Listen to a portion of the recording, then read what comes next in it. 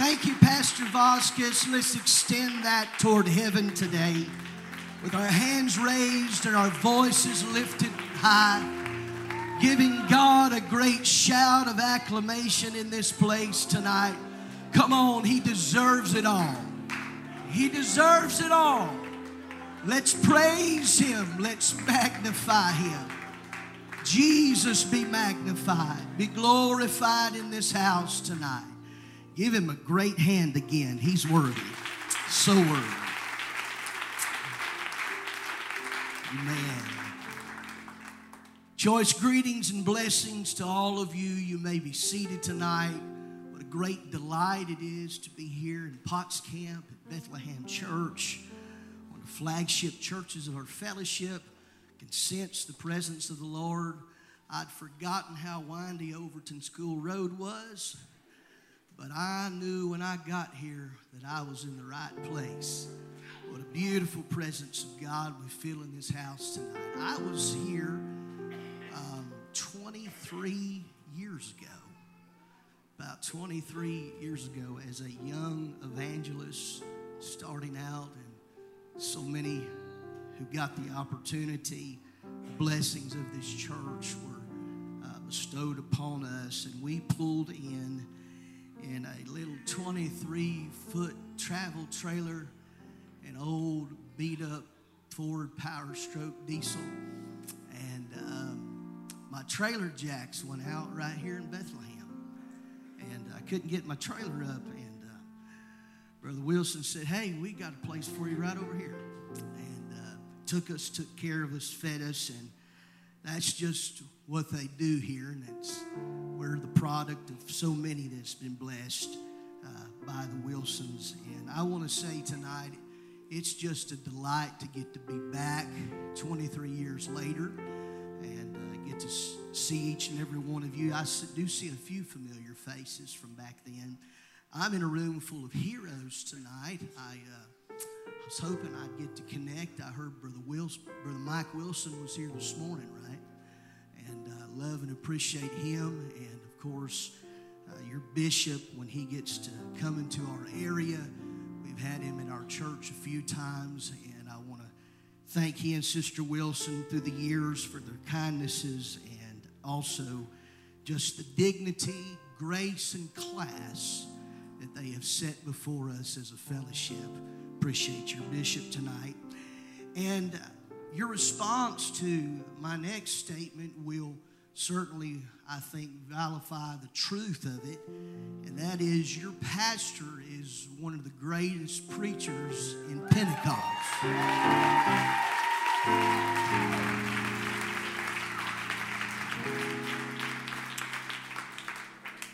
Give honor to him and his family and their leadership here.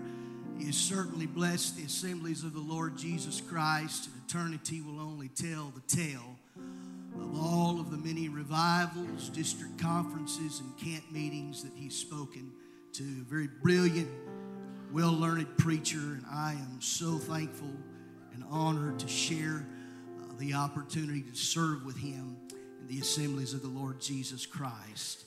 And two of some of my favorite folks are sitting over here on the right side, Brother and Sister Carson. I love them, appreciate them.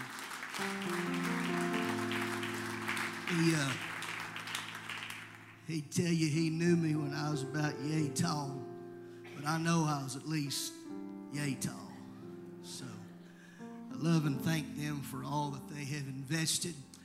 And if I could say thank you to Bethlehem Church and all that it has invested down through the years and the decades to the fellowship at the assemblies of the Lord Jesus Christ, all of the ministries that you have launched, all of the missionaries that you have supported, all of the great ministries and the saints behind the scenes who have done things to further and advance the kingdom of God. Give yourself a great hand. You're a great church. Amen. This is a little bit of a handicapped weekend for me. I can only think of about 3 or 4 occasions, maybe not even 4, where Sister Cindy Wimberley was not with me, and I usually sing 2 or 3 songs with her, and we'll have a good time. And she went west to Carlsbad, New Mexico, and spent a little time with her mom. And I took my buddy, Brother Connor Wimberley. He's a frontline worshiper, and he went with me to NYC, and I'm glad to have him with me tonight. But she may be watching if you're live streaming. I want you to know, honey, I miss you, and I love you. And if you were here tonight, I'd let you sing a solo. Amen. I had to come all the way to Tennessee. I told Brother Wilson to get the Texas crud. And so we're going to give you a little bit of what we have left tonight. Let's lift our hands again and just begin to thank God for His goodness and His richness. Father, we're a blessed people tonight. We're thankful to stand before your children. I pray, God, you would crown this service with your sweet, sweet presence. I thank you, God, for what you're doing in this great church. I have been watching a few of your webcasts over the last several weeks, and I rejoice with you in all that the Lord is doing here, with all of the many souls who've been baptized in Jesus' name and those who've received the gift of the Holy Ghost. So I pray maybe God will allow us tonight to make a small contribution to help you understand that you have not plateaued. You have not plateaued. There are still some things God wants for you. So by all means, do anything but be still, because there's some advancement still to be made. While you're standing and finding the book of 1 Kings chapter 22, again, it's our great delight to get to stop back through Bethlehem and be here with you. We're so thankful for what the Lord is doing. We pray tonight that somehow He could use us to be a blessing. I want to read 3 verses of Scripture for your hearing. This passage finds us here at a moment of Old Testament history of a particular maniacal king. And I want to take tonight a statement, and I want to draw from the lips of Ahab something that he said, and hopefully it'll encourage you. The Bible says in 1 Kings chapter 22 and verse number 1, and they continued 3 years without war between Syria and Israel. And it came to pass in the 3rd year that Jehoshaphat, the king of Judah, came down to the king of Israel. And the king of Israel said unto his servants, Know ye that Ramoth in Gilead is ours, and we be still, and take it not out of the hand of the king of Syria. That little statement that Ahab is making here is where I want to somehow, some way underscore tonight. He said, Ramoth in Gilead is ours. And then he said, and we be still. Somebody shout, it's ours. Saying, we be still. I pray tonight through the inspiration of the Holy Ghost, if it be my helper, and perhaps you would be as well, that you tonight would realize your potential and your purpose, and understand this evening that you must not be still if you're going to attain what God wants you to still attain. You have not reached the apex just yet. There's still some greater things that God wants to unfold and wants to do. It's ours. Heaven, help us not to be still tonight. Heaven, help us to take it. But you Bible down and clap real hard under the Lord this evening. If you like, give Him a shout.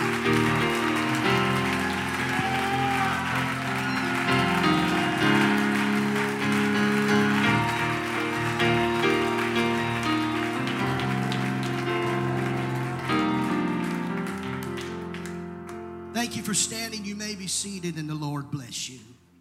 It has to be, in my estimation at least, one of the most curious passages in all of the Bible. God's cup of mercy with the wicked king named Ahab was finally full. He's ready, in fact, to kill him and to be done with him. And then from the lips of a very obscure prophet named Micaiah comes this description in 1 Kings of this extraordinary and intriguing scene that takes place within the halls of heaven. Micaiah says, "Here be God sitting high upon his throne, and on either side the heavenly host all about him. And from that throne, God, believe it or not, is actually soliciting someone. He's soliciting anyone from this angelic band of elders and angels to go out and seduce Ahab to go to war against Syria so he can slay him there in the battle and be done with this despot, diabolical king."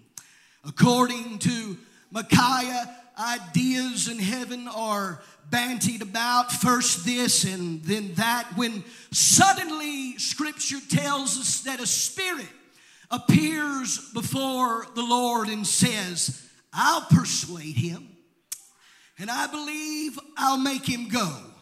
And then there is this obvious query that comes back from God's throne. He said, "Wherewith and how is it that you propose to do this?" And the answer was, "I will be a lying spirit in the mouth of all his prophets." And he said, "Thou shalt persuade him and prevail also. Go forth and do so." So in other words, this spirit says, "I'll make sure that Ahab gets some bad advice." And God said, "Go, do it. Persuade him and prevail." It really is an amazing scene straight from the mouth of Micaiah. God Almighty, surrounded by heavenly hosts, actually soliciting someone, anyone, to go and deceive a man to his own destruction. You may remember the New Testament version of that scenario where the Bible tells us that while they obeyed the truth, but because with all deceivableness of unrighteousness in them that perish, because they received not the love of the truth that they might be saved, for this cause God shall send them strong delusion that they should believe a lie. The point is this: that beguiling spirit did go to Ahab's prophets. They did give him bad advice. He did go out in a battle against Syria, and despite his attempt to disguise and appear as a warrior and not a king, the Bible tells us that a certain man drew a bow and smote the king of Israel between the joints of the harness. Wherefore he said unto the driver of his chariot, "Turn thine hand and carry me out of the host, for I'm wounded." And the battle increased that day, and the king was stayed up in his chariot against the Syrians, and he died at even, and the blood ran out of the wound in the midst of the chariot. And so goes the end of Ahab.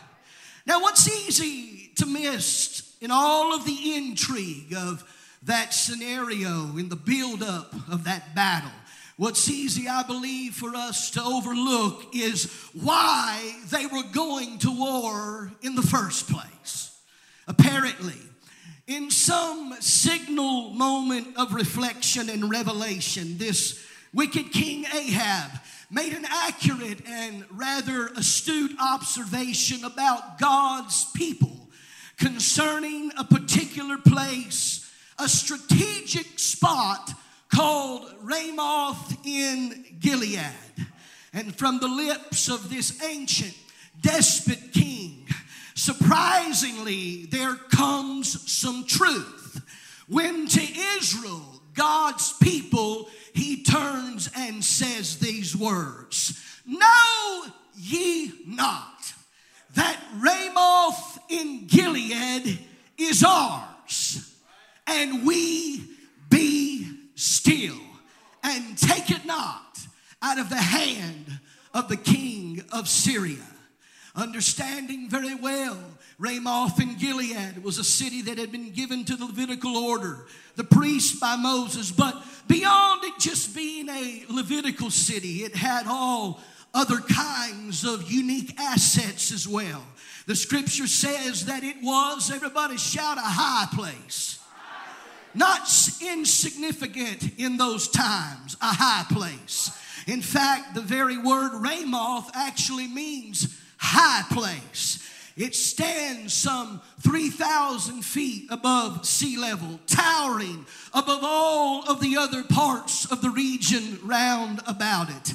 And it offered, as you could guess, a commanding view of all the landscape surrounding it. It would be difficult, if not absolutely impossible, for someone to sneak up on or attack by ambush anyone who dwelt in Ramoth in Gilead, because it was what you shouted, a high place.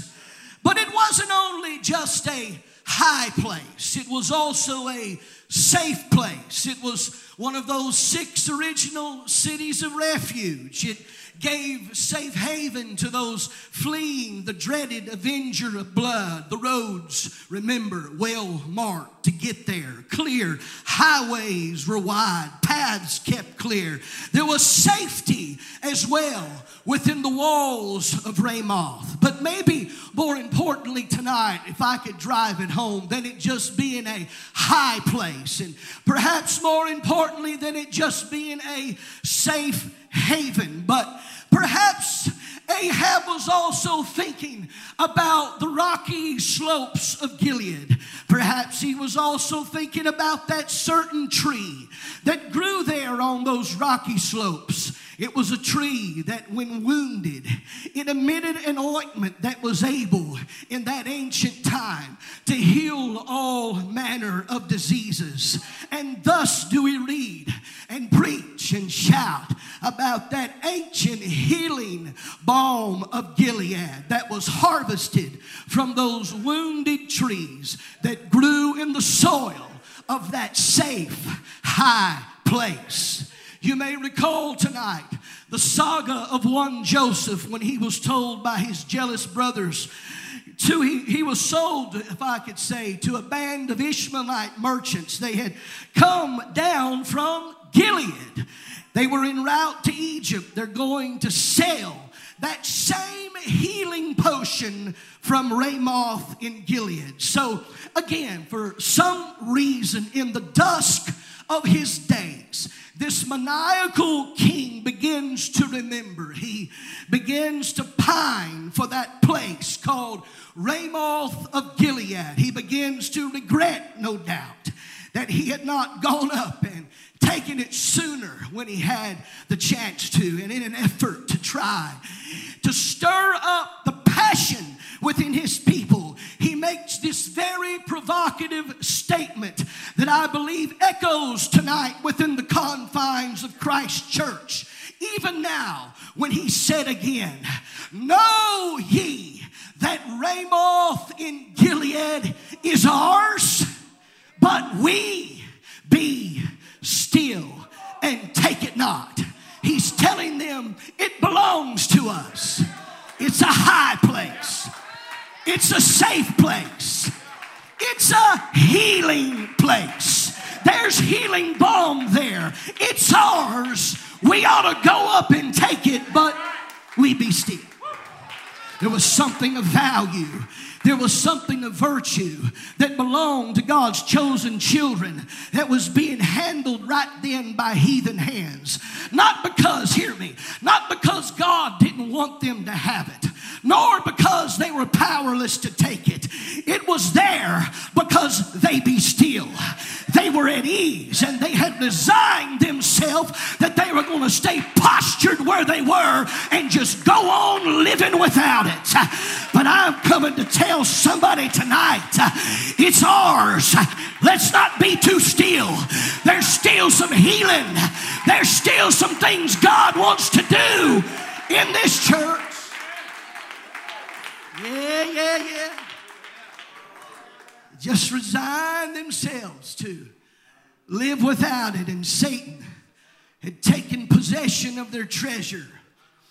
I don't believe I'm going too far afield tonight when I say that even in this modern, sophisticated religious age, that our adversary, the sifter, the liar, the accuser, that devourer, that old dragon, a devil, he has embezzled too many of us. He's pillaged our hearts. He's plundered our souls. He's pirated away the possessions that would be ours. And he would like to make some of us think that, like Esau of old, who sold what he could not buy back, like Judas who betrayed what he could not redeem, like that rich young ruler who had ran past his intersection of opportunity that he could not turn back. Our adversary would like to make us think that we cannot retrace our steps, that we can't go back and reclaim victories. But I'm rising to tell somebody in this holy house tonight that he is a liar and the father of all lies, and the truth is not in him. There is something our adversary has, but we need to get up and we need to go take it back. Ramoth and Gilead is ours, but we be still. Heaven help us. On that single page of prophecy, Obadiah read of a day when he cried in Obadiah 1:17, but upon Mount Zion shall be deliverance, and there shall be holiness, and the house of Jacob shall possess their possessions. There shall be deliverance, there shall be holiness, and the house of Jacob, shout, that's us, shall possess their possessions. The prophet saw a day, hallelujah, glory to God. He saw an hour when we would possess everything that was ours. I'll say it again. Ownership was not the issue. It was theirs already. But rather than embracing what was theirs already, they left it laying in heathen hands. And Ahab said, it's time we get up and go get it. I want to say to somebody in this house tonight who perhaps over the last 2 years has watched with resignation while the antagonist of your soul has inhabited and possessed something which belonged to you. I want to stand and say to you unequivocally, he who has called you is faithful, and he will perform it until the day of Jesus Christ. He will complete that good work that he has begun in you. He'll see it through until the end. And upon this rock I'll build my church, and the gates of hell shall not prevail against it. I'll give you the keys of the kingdom of heaven, and whatsoever you bind on earth shall be bound in heaven, and whatsoever you loose on earth shall be loosed in heaven. I'm saying to you, sweet saints, tonight, let's look our adversary in the eye and say to every force of darkness, you will not have my treasure any longer. Coming to get my stuff.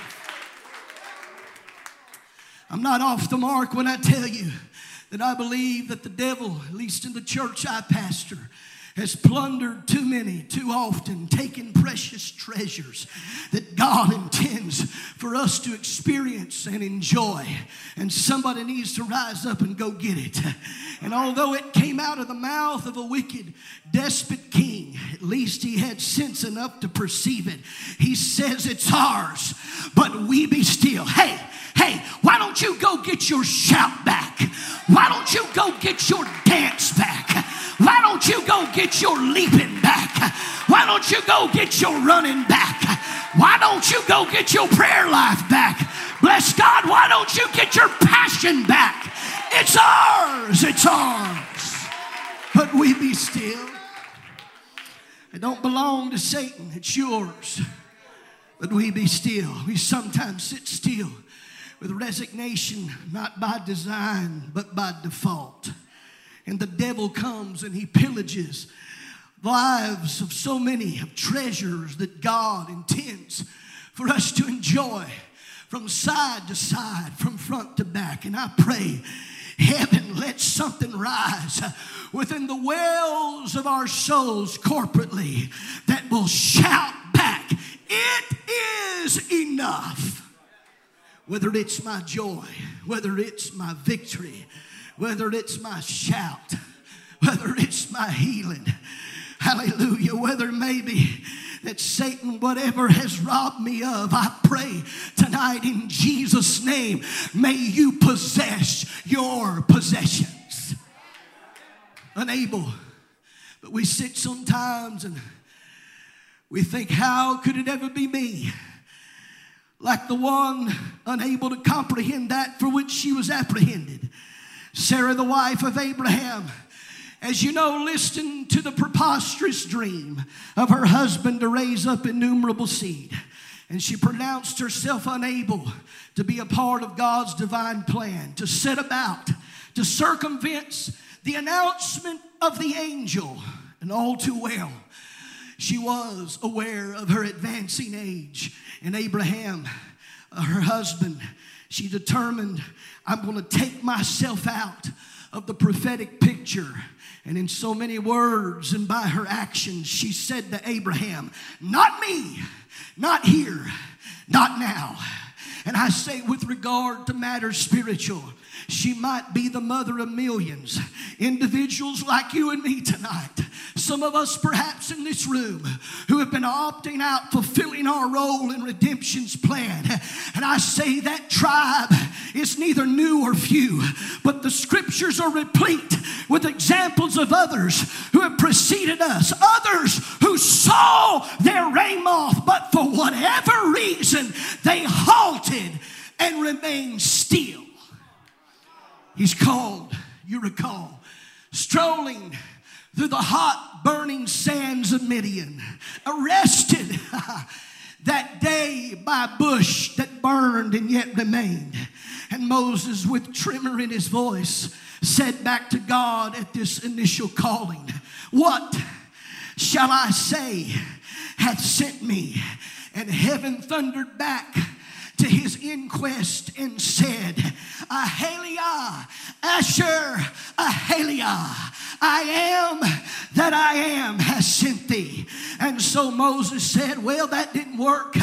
I'm moving to my second line. But God, I have no power. That's when God turned his staff to serpent, back to staff, his hand leprous and white, and then back to normal flesh. And so God made his arguments a mute issue. Finally, God says to Moses with a stutter, he said, you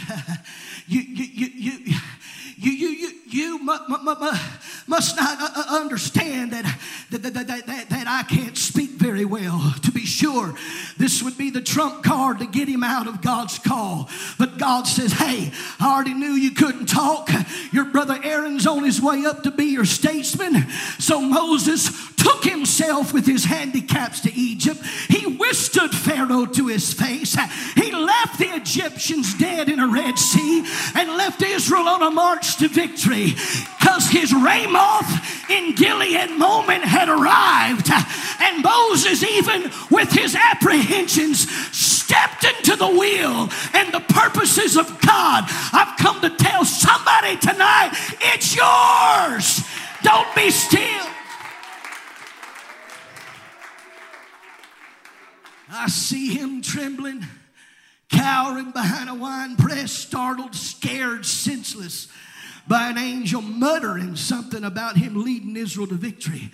But Gideon could not see himself in the role. He wasn't ready for anything such as that. He had the numbers on his side, and he said back to the angel, he said, wait a minute. My tribe is the smallest, My family is the poorest, and I am the least in my father's house. And he was certain that his argument would end God's inquest. But he goes, you know it. He prepares a meal for that angel. The angel cooks it. They pour broth on the sand. The fire consumes the meat and the bread. And God says to Gideon, go in this thy might. He reluctantly goes, destroys the altars at Baal in the middle of the night. In 3 weeks, I couldn't preach it if it wasn't in the Word. He took 300 men with pitchers, swords, and trumpets. He took 300 men and wiped out the world's greatest war machine because his intersection with destiny and purpose had arrived. He saw his Ramoth and he refused to remain still. I'm saying tonight that may that same Spirit of God see some of us in this service who might be sitting here saying, not me, not here, not my church, not my ministry, not at this time. Those who like Ahab lamenting cry, Ramoth is ours, and we be still. I pray, God forbid, rather let our anthem be, let us go up at once and possess it, for we are well able to overcome it. Clap your hands and shout.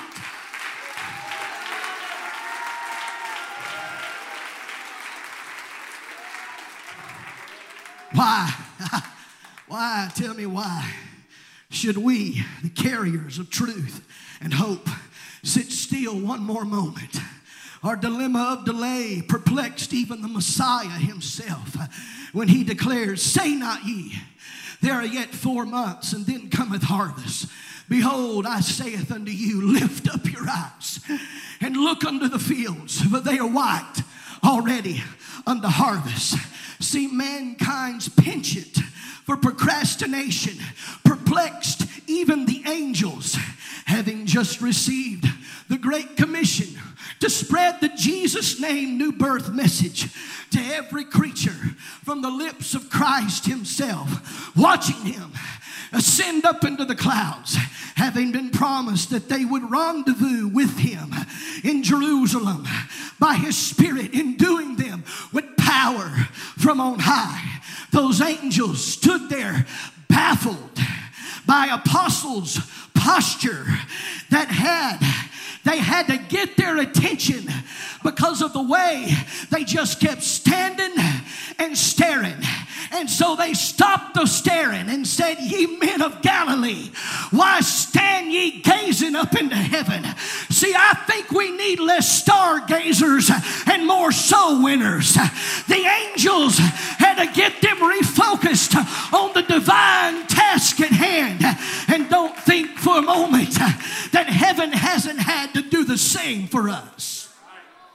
Ramoth and Gilead is ours, and we be still. We learn swiftly in just a matter of months, just like he did with the plagues of Egypt.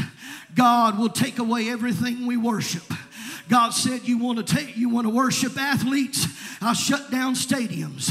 You want to worship musicians? I'll shut down rock concert halls. He said, you want to worship actors?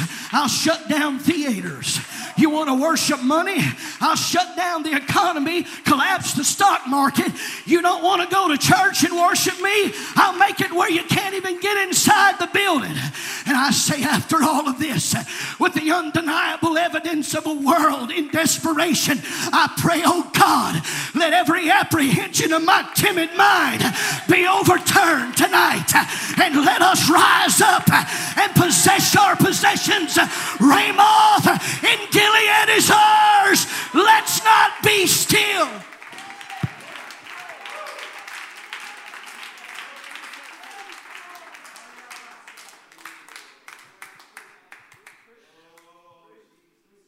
It was a September afternoon in 1779. Old John Paul Jones was fighting for the American colonies. He sailed his tiny ship, the Von Holm Richard, out into the North Sea, and he quickly encountered a convoy of British ships led by a great battleship. They came and shot over his bow. They signaled for him to halt, fearing to be sunk. He pulled up alongside that great big British battleship, and he tied on to that great ship. And the British captain looked over his tall ship mockingly and callously leaned over the railing, and he called on down to old John Paul Jones, and he said to him, "Well, do you surrender?" And John Paul Jones inscribed his name in history when he shouted back to that British captain and said with surprising boldness, "Surrender? I have not yet even begun to fight." And 3 hours later, that British captain surrendered his men, his guns, and his great big battleship to one John Paul Jones. And I say that if the human spirit is capable of that kind of resolve in natural theaters of flesh and blood, I say how much more ought something seize us in this blessed church tonight. Men and women, young people in ministries who are twice born, blood bought, baptized, hallelujah, who are kept by the power of God, by faith, ready to be revealed in the last time. I say we ought to send that hill tonight. How about it? I say we capture Ramoth. I say let's go to that safe place. I say let's go to that high place. Let's go to that healing place. Let's plant an apostolic banner of revival and say it's ours. It's ours. We won't be still. Can you praise him in this house tonight?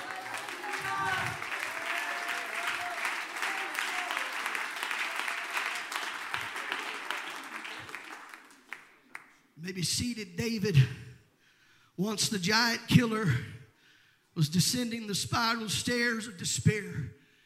You recall the scene. Spittle matting his beard. He feigned himself mad at the gate of the city of Philistia and begged to enter the gate of a people whose champion he'd already slain. And in that riveting narrative of 1 Samuel 30, you find him and his men returning to their assigned city Ziklag, and David finds it burglarized and looted.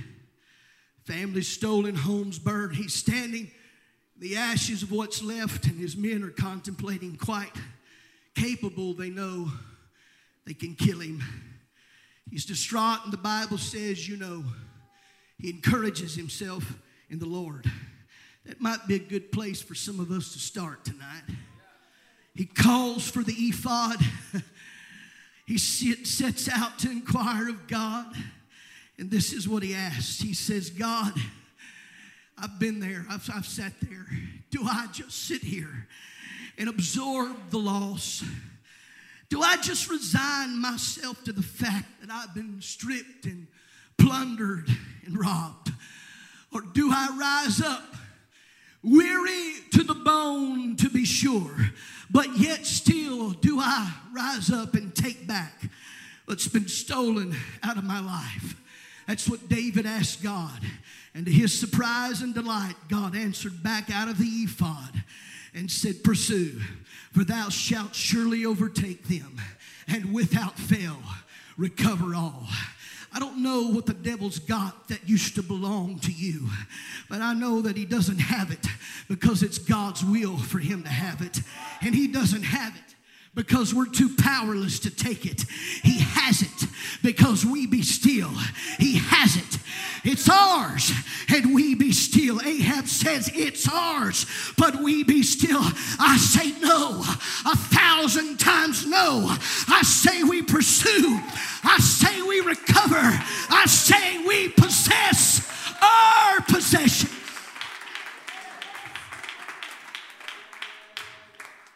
David's wives are taken, Abigail and Athanael. There's more than just a little emblematic symbolism there. One of their names means pleasant. The other wife's name means joy and rejoicing. So David's lost personally what was good and pleasant in his life, and he didn't want to live one more moment without it. It's ours. but we be still. 200 of his 600 men, too faint to cross the brook Besor. So 400 of them just began to march. And Scripture says, I love it, it's in there, they surprised the Amalekites. And when they got there, they found them dancing and frolicking all over the spoils of battle, reveling in their good fortune of what they had taken from God's servant. Wicked hands of evil men had closed around the sons and daughters and wife of David and his men. And I believe for many of us, even in our churches, something similar has happened to some of us. Our hearts been hijacked by those unholy fiends of hell. And there's people perhaps in this place who's battled discouragement on a level like some people have never known. The weight of the world has encroached upon somebody's life, and you will let your adversary take territory from you that once belonged to God. And somebody needs to do what David did in righteous indignation. The Bible said he sat upon his enemy, and the Bible said he attacked them from the morning until the evening, and it says he surprised them. I just can't get over that. He surprised them. I love it. It said he surprised them. And I'm here to tell you, it would surely be a surprise to the devil if some of us were to get up and make a march on hell here tonight. And I'm sorry you didn't think I was going to come get it, but I'm coming to take my treasure back. I've come for my Ramoth, my high place, my safe place, my healing place. He attacked them from morning till evening, all day long. And the Bible says there was nothing lacking to them, neither small nor great, neither sons nor daughters, neither spoil nor anything they had taken to them. David recovered all. I say pray. I pray, great God of heaven, help somebody here in this place tonight decide here and now what's there spiritually that's been held by Satan long enough, and they're going to rise up and pursue and take back everything that they've lost. I can't help tonight but hear the voice of the ancient shepherd Amos tonight as he says, woe, woe, woe unto them that are at ease in Zion. We got to remember, heaven help us remember, that we're not standing this evening on this battlefield alone. That Ramoth is ours to possess. And there's one who's fighting for us. And there's one that's fighting with us. I said ours is the God that brought Israel out of Egypt with plagues and wonders and miracles. Somebody needs to remember tonight that ours is the God who makes ravens fly to his servants' feet, who makes iron heads swim, that makes seas roll back, that makes manna appear, water flow out of rocks, and widow's oil multiply, puts tax money in fish's mouths, makes a lad's lunch feed thousands, makes the sun stand still. Lepers were cleansed, the lame walk, the dumb talk, the deaf hear, and the blind receive their sight. I say let's not forget who we're dealing with here tonight, but rather let's go and take back everything. Let's ascend that hill. Ramoth and Gilead is ours. End time harvest, end time reaping is ours. Let's not be still. Somebody shout a high place. Shout a safe place. Shout a healing place. It's ours. And we be still. Some of us have allowed the adversary to possess that place too long. And it's not because God doesn't want us to have it. It's not because we're powerless to take it. It's just because we be still. But I'm praying on this gathering tonight out of pure common sense that there's some people that are in this beautiful house that in moments are going to stand four square and look your adversary in the eye for the sake of your own soul, for your own family, for your own ministry, and say, I've got news for you. It's mine, and you've had your way for too long.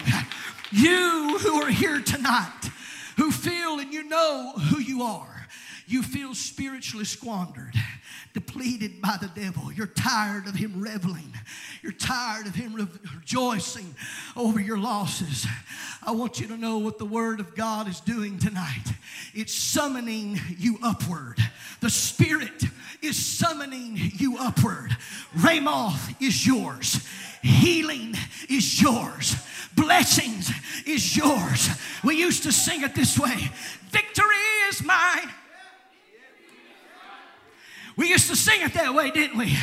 Healing is mine. Blessing is mine. Hallelujah. It's mine. It's mine. I'm going to come and get it. Bless God. I pray the thing we won't do tonight is just be still. I pray somebody will say, I'm going to come and get what's mine. Stand to your feet and shout with your heart tonight. Taking it back. Doesn't matter if it's one single solitary soul in this great service of worship. If just one person, one family, one collective body would declare to hell and the forces of darkness, you've had my children, you've had my joy, you've had my dance, you've had my victory, my ministry, you've had my church. As long as you're going to have it, it's mine. I refuse to be still. I'm coming to get it. I wonder, I can't help tonight but wonder how many men and women there are in this audience tonight who'd make their way to this altar and feel the front of this room and say, God, there's some things that I still need. I know we've been in revival. I know God has moved. I know we have danced and shouted and relished in your presence. But God, there's still some things that I need. There's still some places. There's still some heights. There's still some summits that I have not yet ascended to. I'm praying tonight that somebody in this place would say, I recognize my Ramoth moment, and I'm going to apprehend that. For that I'm apprehended for. God, help us tonight to ascend that hill. God, help us tonight to take that healing that you claimed that was ours. Oh, God, help us tonight. I pray, make Bethlehem Church see more and more of a move of God like you've never seen. I pray, oh Bethlehem Church, go up that hill and ascend, and may God continue to break out miracles and signs and wonders in a capacity that you don't even comprehend. It's ours. It's ours. You find 4 or 5 people and just look at them and say, it's ours. It's ours. It's ours. Revival's ours. It's ours. Backsliders and prodigals, they're ours. They're ours. They're ours. Healing is ours. A move of God is ours. End time harvest is ours. We will not be still. We will do anything but be still. We won't be still. We're going to ascend that hill tonight. Would you reach to heaven with me right now and say, God, I'm taking my family up the mountain. I'm taking my family. I'm following my pastor. I'm following my pastor up to Ramoth. Just a few short weeks. Pastors all across our fellowship will cast vision for their churches and say, here's where God wants us to go in 2023. Why don't you make up your mind right here at the end of November? We're following him up to Ramoth. It's ours. It's ours. It's ours. We'll do anything but be still. We will do anything but be still. Reach for heaven, would you? Reach for heaven tonight. Yes, yes.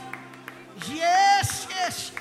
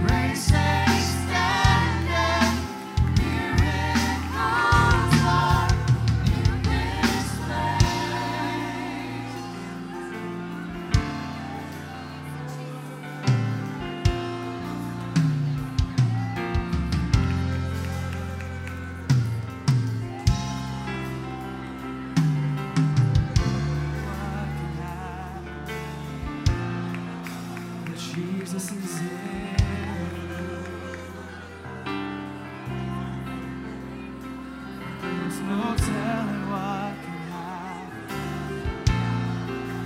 Jesus is in the room. Oh, sing miracles start to happen. Miracles start to happen.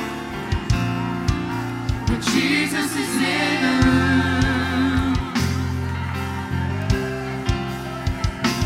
Miracles happen, they happen, they happen. When Jesus is in the room. Oh, miracles start to happen. Miracles start to happen. Oh, when Jesus is in the room.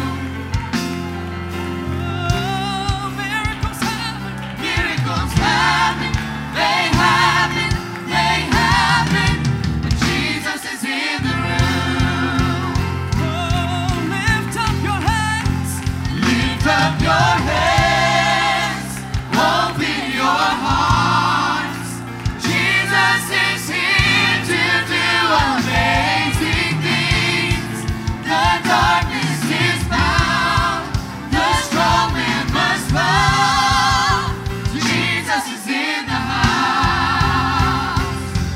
Oh, lift up your hands, lift up your hands, open your heart. Jesus is here to do amazing things. The darkness is bound, the strong man must bow. Jesus is in the house. Oh, there's no telling what can happen. Oh, when Jesus is in the room. There's no telling what can happen. When Jesus is in the room. Oh, miracles start to happen. Miracles start to happen. When Jesus is in the room. Miracles happen. Miracles happen. They happen. They happen. When Jesus is in the room. Oh, lift up your hands. Lift up your hands. Open your hearts. Jesus is here to do amazing things. The darkness is bound, the strong man must bow. Jesus is in the house. Oh, lift up your hands, open your hearts. Jesus is here to do amazing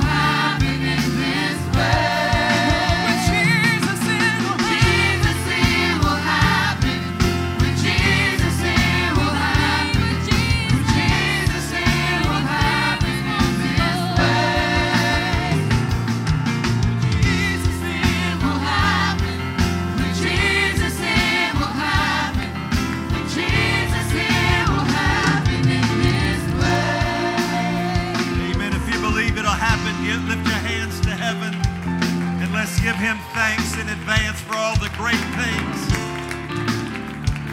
that we're expecting God to do. Amen. Can I be honest with you? When I see chaos happen in the world, Brother Pat, it almost makes me happy. Because I've looked over the course of history, and every time the world gets in trouble, the church has revival. Amen. I'm not afraid of a bad economy. I'm not afraid of a bad political situation. I'm not afraid of all that stuff. None of that stuff can stop a revival church. The only thing that can stop us is if we convince ourselves that we've gone as far as we can go and we've had as much as we can have. Thank you, Brother Wimberley, for preaching to us tonight. What a word. What a word. Amen. We live in such an astounding day of technology. So much happening. The advancements of science and technology. Can you believe that 600 years ago, before there were automobiles, trains, airplanes, computers, space shuttles, before any of that, before electricity inside buildings, before any of that, an entire nation, the nation of Spain, had convinced themselves that they had achieved everything that could be achieved. They made their national motto the words non plus ultra. And that simply means no more beyond. We've reached as much as can be attained. And it took an Italian explorer begging them for money to jump in a boat and cross the Atlantic and discover a new world. And in the city where he's buried, there's a statue. And at the feet of Christopher Columbus, there's that phrase, non plus ultra. But there's also a lion laying at his feet, and that lion has taken his paw and covered up the word non. And instead of it saying no more beyond, it just says more beyond. I'm going to tell you, there's more beyond. Whatever you've seen God do, there's more. Whatever you've felt him do, there's more. However many people we baptized, there's more. How many of your loved ones have already prayed through, there's more. Amen, it's ours. Let's not be still. Amen. Amen. You see this young man, Stephen, that has his hand up in the air talking in tongues? He was a young person in Brother Carson's church in North Vernon, Indiana. How long ago? 30 years, over 30 years ago, got away from God, somehow found his way to Bethlehem, is talking in tongues right now. There's more beyond. It's ours. Let's not be still. This is ours. Let's not be still. Woo! I feel a shout in my bones right now. Woo! Oh, yeah. Can I prophesy to some families? If you can shout for this man coming back, God will find yours and bring him back.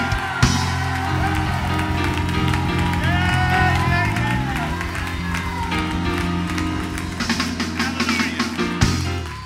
Amen. I'm gonna stop.